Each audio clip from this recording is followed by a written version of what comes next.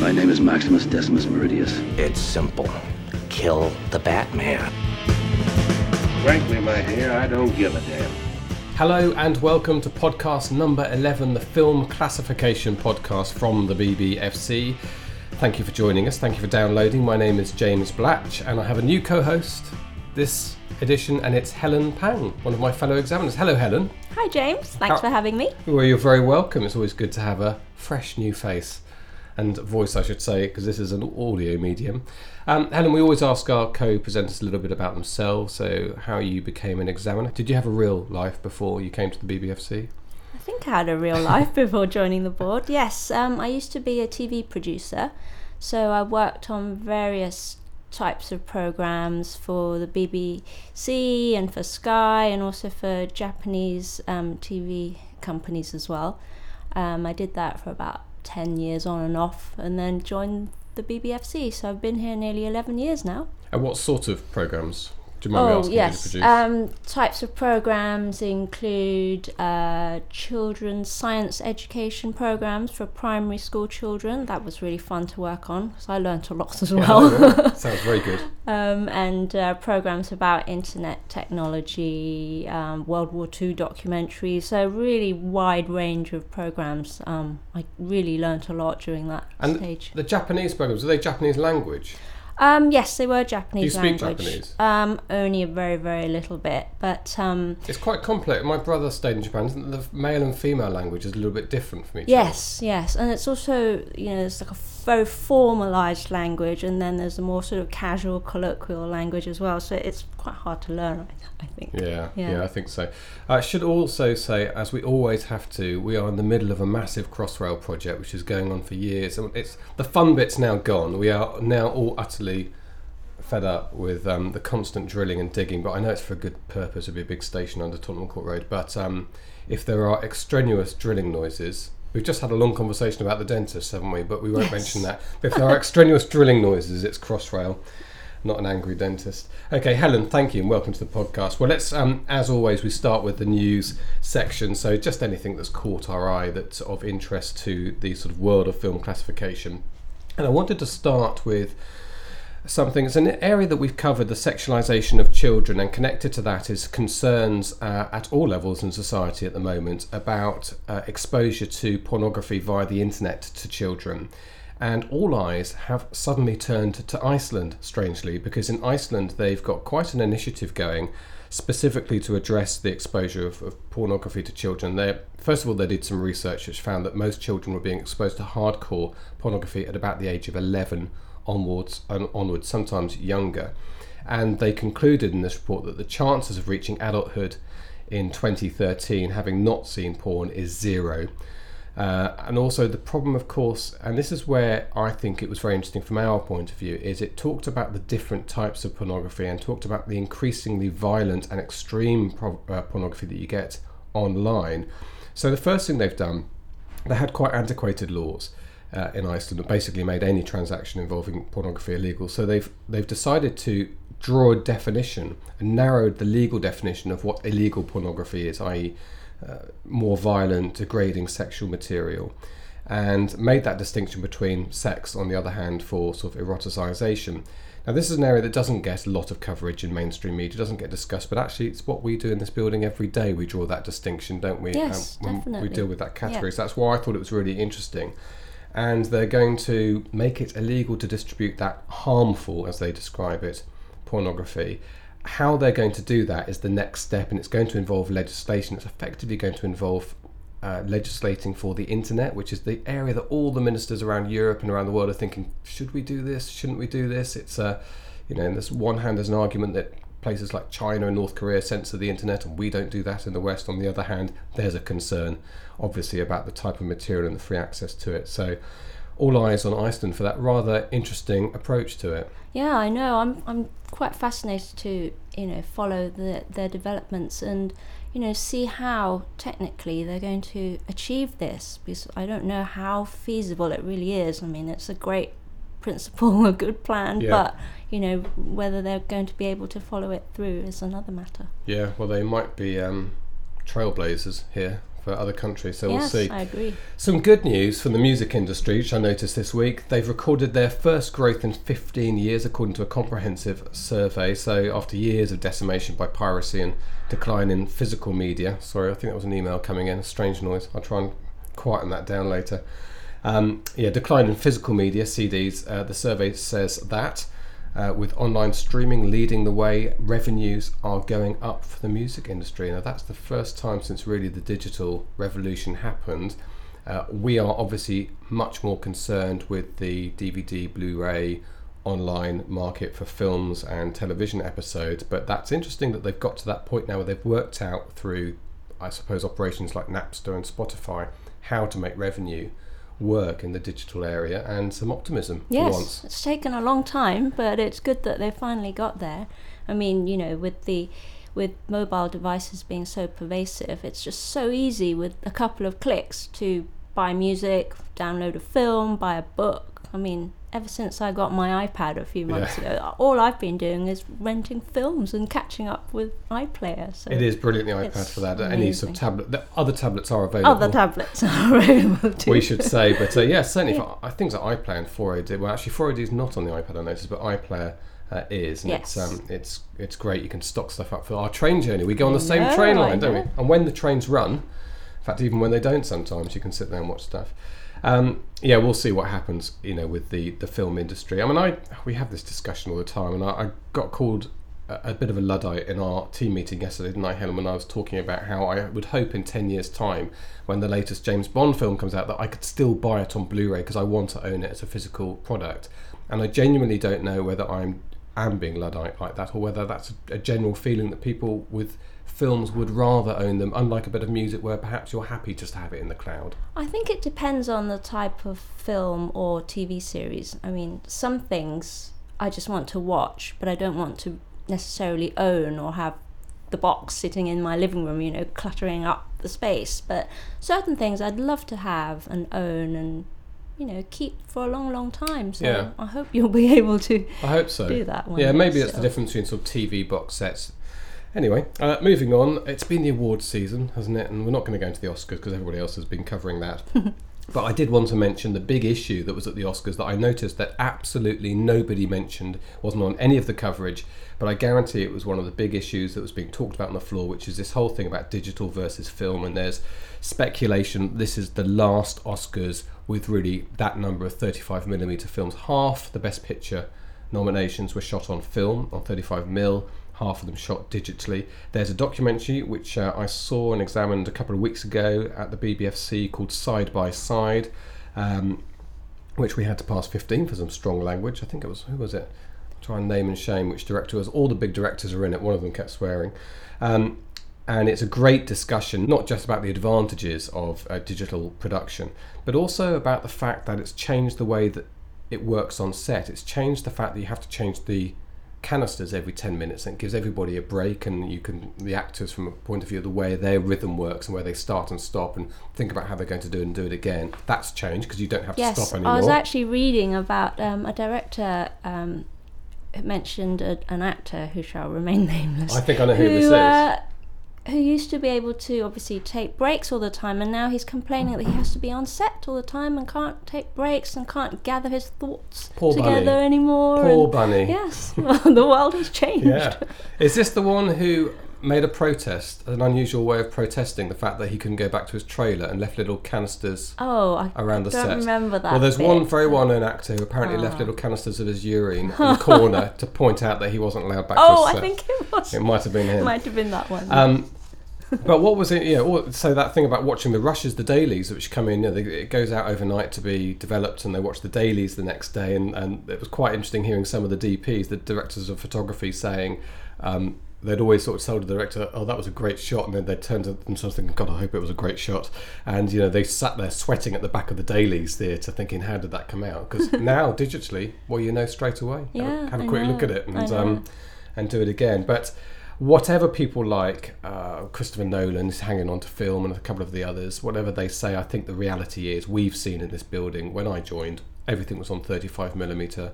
I think there were fewer than 10 films on 35mm last year out of the 850 we did. I mean, it's just gone to digital it overnight. really has. I mean, last year I classified a documentary called The Last Projectionist about the history of independent cinema in this country. And it was so sad there were so many interviews of sort of elderly projectionists, invariably male, but elderly projectionists just reminiscing about the good old days of working in film, and then there was an interview with a young person who'd probably been trained for about 10 minutes on how to operate a digital projector, and that's the way we're going, unfortunately. So a lot of other industries have seen this happen, haven't they? This sort of transfer from an old craft to a quick and easy way of doing it.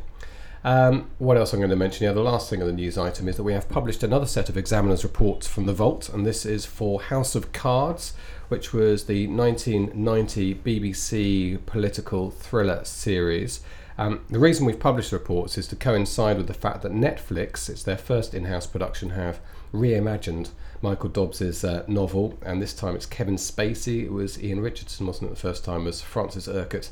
Well, Frank is the character in the Netflix version. We've had all those come through for classification very recently, and you can read how it was a post-Watershed series on the BBC all those years ago, adapted by Andrew Davis, of course, went on to do Pride and Prejudice in the mid-90s to great acclaim. And you can compare, I suppose, with Netflix. Now, interestingly, people say, do we become more liberal over time? A 15 for House of Cards, BBC in 1990, and 18 for the Netflix version that recently went through. So interesting. Quite strong material actually in that, surprisingly. Okay, that's our news roundup. Let's move on to our interview. Now, as we've heard in the past on the podcast, we have, well, I can tell you, 1.5 full-time education officers, i.e. we have a full-time education officer in Lucy Brett, and Heidi, who both of them you've heard from in the past. Heidi is a part-time examiner, half the week, and then half the week she does the education work, which includes visiting schools. But some of us as examiners also go out when we get a lot of requests. And having heard our side of why we have an education programme, I thought it would be interesting I thought it would be interesting for me and us as much as anything else to find out from the students and teachers themselves what they got out of an education presentation. So after I'd finished a presentation recently in South Wales at Neath, I spoke to Christine Lloyd, who was the course tutor, and one of the students, Georgia, who kindly gave me their take on what they'd heard. So I'm in Neath Port Talbot College, one of the places that we trek around to on our UK tours every year. It's been a real pleasure this morning, actually. We spoke to quite a big group in the main auditorium. Christine Lloyd, you are the tutor. So what pupils did we have in today? We had a selection of A-level students from film and media. We also had some BTEC students who were doing a full-time BTEC media course. And it was relevant to all of those courses. Film is a part of, well, as well as film studies, but the BBFC and the regulation side of it is very relevant to the film studies, obviously. But for media studies, it also takes part in the film industry part of the media course. And certainly for my second years, which you're going to be hearing from now, they do, as part of the A-level course, the film industry, and one of the questions that comes up in the exam every year is always about the certification and regulation. Really? It's an exam question? Yes. Okay. Yeah, so they really do benefit from something like this. Okay, so Georgia, you kindly volunteered to be on the BBFC podcast. You sat through the talk. First of all, did you get anything out of it? Yeah, I mean, it's nice to have a talk with someone who actually works with the BBFC, and hopefully it'll help me in my exam and benefit. What did you think? Did you learn anything you didn't know or anything that surprised you today?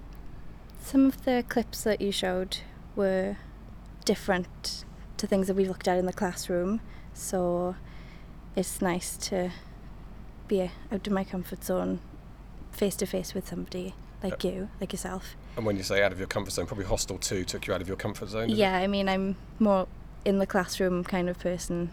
Okay. But it's nice to be in a different environment where you talk to people like yourself. Do you feel equipped now to look at a film and have a better idea of its certificate? I think I probably have a better idea of looking at things now after talking to yourself. But well, hopefully in the exam I'll get a question like this, and I'll be able to look back at this talk.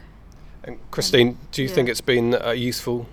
Of course, you don't have to say, just because I'm here, you don't have to say yes. It's definitely useful. I mean, in the context that Georgie was saying, I mean, obviously we show lots of clips in class and we generally relate it to one or two films and try to study those films as case studies and then use the information from the BBFC website. I mean, today I've given out handouts on the film Wild Bill, which we will look at again in class and probably watch the film. But when there's lots of clips like you showed today, it kind of brings all of the elements that the BBFC looks at and the issues that they look at into a broader context, and that's really helpful for the students, especially in situations like the exam, because they need to be able to reflect on case studies, and the more they can reflect on, the better. And then hopefully that will help to back up a lot of the information, a lot of the learning material that we use in class. I mean, like what have we done in class? We've done The Dark Knight. Yeah, we looked at The Dark Knight. And we use that as quite a good example. We also looked at This Is England. This Is England, yeah. So that was quite good to see those today, wasn't it? Yeah. And it was also interesting with the advert at the end, where there was this, because I'm of the same kind of feeling, really. Yes, an 8-year-old wouldn't have known. This is the Wilkinson Sword Mow the Lawn advert, which you can Google and you can watch on YouTube. It's a really interesting one to try and classify. It is, and as a parent, I wouldn't mind my kids seeing that at all. But it was quite interesting from the students' point of view, because they immediately thought of, it's got to be, 15 or 18, because kids are always quite censorious. We always think they're liberal, but they're not at all. It's quite the opposite. So, Georgia, what are you going to do when you? I hate to say what you're going to do when you grow up, but do you look to have a career in media or film? I hope to have a career in the media and film industry. But you're not sure what yet, or I'm not sure what I want to do yet. No. Hopefully something to do with journalism or something in the media. Very good. Well, I've really enjoyed my trip to South Wales. I have to say, it has rained almost non-stop. Welcome to Wales. Brilliant. Thank you very, very much for talking to me. Yeah, you're welcome. And it was wet, I have to say, the whole time I was there, but I had a great trip down to Neath. It was a real pleasure to talk to such an engaged group of students, as it often is, a really rewarding part of our job. Right, let's talk about our special theme for this week. Now, normally we talk about an issue or a particular category. I've decided for this edition that we're going to discuss the guidelines themselves. We refer to the BBFC guidelines all the time in our discussions here. It's a really important document. So I wanted to explain where they come from, how they are drawn up and written, and excitingly, if you stay tuned to the end of the podcast, you can find out how you can help shape the next set of guidelines, which are going to be just around the corner. So Helen, you're part of the team that's now looking at the guidelines with a view to their renewal, I should say. Yes, I am. Towards the end of the year. Brilliant. But let's start at the beginning and just explain what the BBFC guidelines are. Since 2000, we've operated under a set of published guidelines, which is a document that explains very clearly what we do and how our age rating decisions are made. So they're based on public consultation exercises, research, and the accumulated experience of the BBFC over many years. The general principles by which we operate, the legal framework in which we operate, and the main classification issues are all laid out, followed by a section on each of the categories, ranging from U all the way up to R18. An early example of our guidelines, not published of course, would be ex-BBFC President's T.P. O'Connor's 43 Grounds for Deletion, which he wrote in 1916. And the list was drawn from the BBFC's annual reports from 1913 to 1915, and it shows the type of material that was cut from films during that period. So examples include the unnecessary exhibition of underclothing, or incidents having a tendency to disparage our allies, or subjects dealing with premeditated seduction of girls. So. What's interesting about that is how enlightened and ahead of its time it was, really. In 1916, I mean, T.P. O'Connor was a really interesting character. If you read up about him on the internet, he was an MP and he took part in some quite interesting period of history. Yeah. But there was a man who thought, well, we're not just going to sit around in the room. Like, I think there are periods in BBFC history where that basically is what happened. People Yes. sat around Yeah. and one or two people's views really held sway. And he said, well, here's going to be the guideline that we have written down and we have to adhere to. And that's basically where we've come back to Yes. nearly a century later. And I think those guidelines really helped examiners at the time to, ensure consistency in their decisions, and that's what the current guidelines are all about today. Yeah, so good old T.P. O'Connor. Yes. Interesting guy. Okay, so the guidelines set all that out, and people often ask me, "Oh, why did you give this a 12 or a 15?" It's politely you'll always answer the question, but actually, if people open the guidelines on that page, there's a really clear indication of why we would have given a particular film a particular category, and it's not just a glossy brochure that we send out to placate people who complain. I always tell people this is a document that I take into theatre with me and use to make that category decision. Yes, I agree. When an examiner views a film or DVD and we're writing the report up for that work, we always look at the guidelines, and they're especially useful when a work falls between two categories as well. So I look at my copy every day. For example, if I'm watching a children's film, I'll look at U and PG. For example, under PG, if there's some language in the film, I'll refer to the section which says mild bad language only under PG, or if there's a scene of violence at PG, moderate violence without detail may be allowed if justified by its context, for example, history, comedy or fantasy. So it's a really good working document that examiners use every day in their work. So how do we draw them up? How do we draw them up? The guidelines are drawn up as part of a collective effort by examiners under the guidance of our director and our head of policy. They're revised every 4 or 5 years after a nationwide public consultation exercise to ensure that the guidelines and our decisions are in line with public opinion. And that process, which is begun again now, sort of every 4 to 5 years, I think it's worth pointing out. Often people ask me, what do we do about complaints? Well, for a start, we always answer complaints. In terms of the longer term, what we do with complaints, it's worth pointing out that in a way, they set the framework for where we're going with the next set of guidelines. Because if there's been a series of films which got a fairly steady and consistent number of complaints, that gives us a very good feel for the type of public concern areas that we should be looking at in the next set of guidelines. So it starts right at the beginning, all the time, that whole process, that even between the two five-year periods when we renew guidelines, we're always in a dialogue with the public. But specifically, Helen, now that we're going to make that renewal decision, how do we garner public views? Okay, it's a lengthy process conducted by a team of independent researchers, and they use a method of a combination of quantitative and qualitative methodologies. It's easy for you to say. Yes. So this year, 32 focus groups based in different regions across the country were chosen, consisting of groups of mothers and fathers of different age groups of children.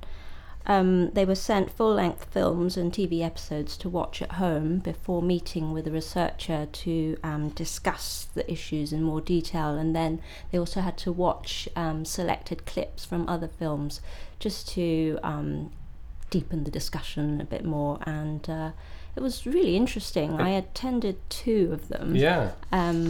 I attended a group of mothers of children aged 8 to 14 and one of fathers of children aged 10 to 15. And the discussions were absolutely fascinating. I mean, parents are so much more aware of the need to control their children's viewing habits than a generation ago. I mean, I grew up in an environment where my parents didn't know about age ratings, and right. So I was watching really, really strong films by about the age of 10. So that's why you're here, Helen. Yes, I'm really, really conscious of the need to protect children from unsuitable material, and it was really interesting to attend these focus groups. So interesting from an examiner point of view to sit in a small focus group, and 32 focus groups is a lot. I mean, anyone will tell you in market research areas that's a lot of individuals to talk to. So we've gone quite broad in terms of, we're also geographic spread across the country, getting people from rural areas, and then we're specifically doing a process now that is going to lead to a rewritten set of guidelines. So I guess at some point you've got to draw all those views together and try and find commonality. Yes, I mean, it's a very hard process, but our researchers whom we used last time as well do a great job. I mean, after all the findings are gathered together, they're analysed, they produce a detailed report, then the guidelines are revised after we discuss the report internally, and we'll have a new version of the guidelines that will be published later this year. Okay. But yeah, it really is a lengthy process that involves so many people across the country. Yeah, I mean, the figures are quite high. In the past, we've somehow, one way or another, heard from about 11,000 people, I think, Yes, to get to the 2005 ones. A few less, but a few fewer, I should say, for 2009. And one of the quantitative aspects is the exciting part, because this is the way that podcast listeners can have their input to the next BBFC guidelines. How does that work, Helen? The online survey part of the guidelines review is already live on our website, and the survey asks for your views on the age ratings of recent theatrical and home entertainment releases. It asks you how often you visit the cinema, how often you watch films online, and if you usually watch films with a particular age rating. So the survey takes only about 10 minutes to complete, and it'll be online for about 6 weeks. So it would be really great if you could participate, because we'd love to hear your views on film classification. And these findings will be added to the focus group findings and included in the final research report. So if you live in a rural area in particular, it would be great to hear from you, because the focus groups are inevitably city-based. Where there's people, yeah. Yes. Yeah, So- it's almost impossible to spend a lot of time in very rural areas. And that's what this is perfect for. So I think that's a really good point to make. So we're talking about to roughly in the middle of April, people will have a chance to take part in this. Okay, Helen, thank you so much indeed for taking us through the guidelines and fleshing out You're welcome, James. everything that happens behind. And I wish you luck over the next few months, because it's going to be quite difficult pulling everything together. Thank you very much. But you're very good. I see you in your little office. You are in a rabbit warren area of the building, aren't you? That Yes. you're in lines like battery hens in small offices. You'll have your head down. And instead of watching anime or whatever it is we normally do, you'll be bashing out the reports. Yes. Just remember how shocked you were as a child Yes. and the good work you're doing. That's true. Okay, do you know what we're going to do next time? We've had quite a few questions come in to our email address, which is podcast@bbfc.co.uk, and in the next edition, I promise you, we are going to address those questions as they've come in. So you've got a few weeks before our next edition, about the same time as taking part in the survey. If you've got any questions for us about how we do our job, how we get our job, whether we enjoy it, what decisions we've made, why 12A is this, why a film is 15, any questions at all, fire them to podcast@bbfc.co.uk and we will answer them in our next edition. And until then, from me, James Blatch, and from Helen Pang, we say Goodbye. goodbye. Try and say it at the same time. Bye.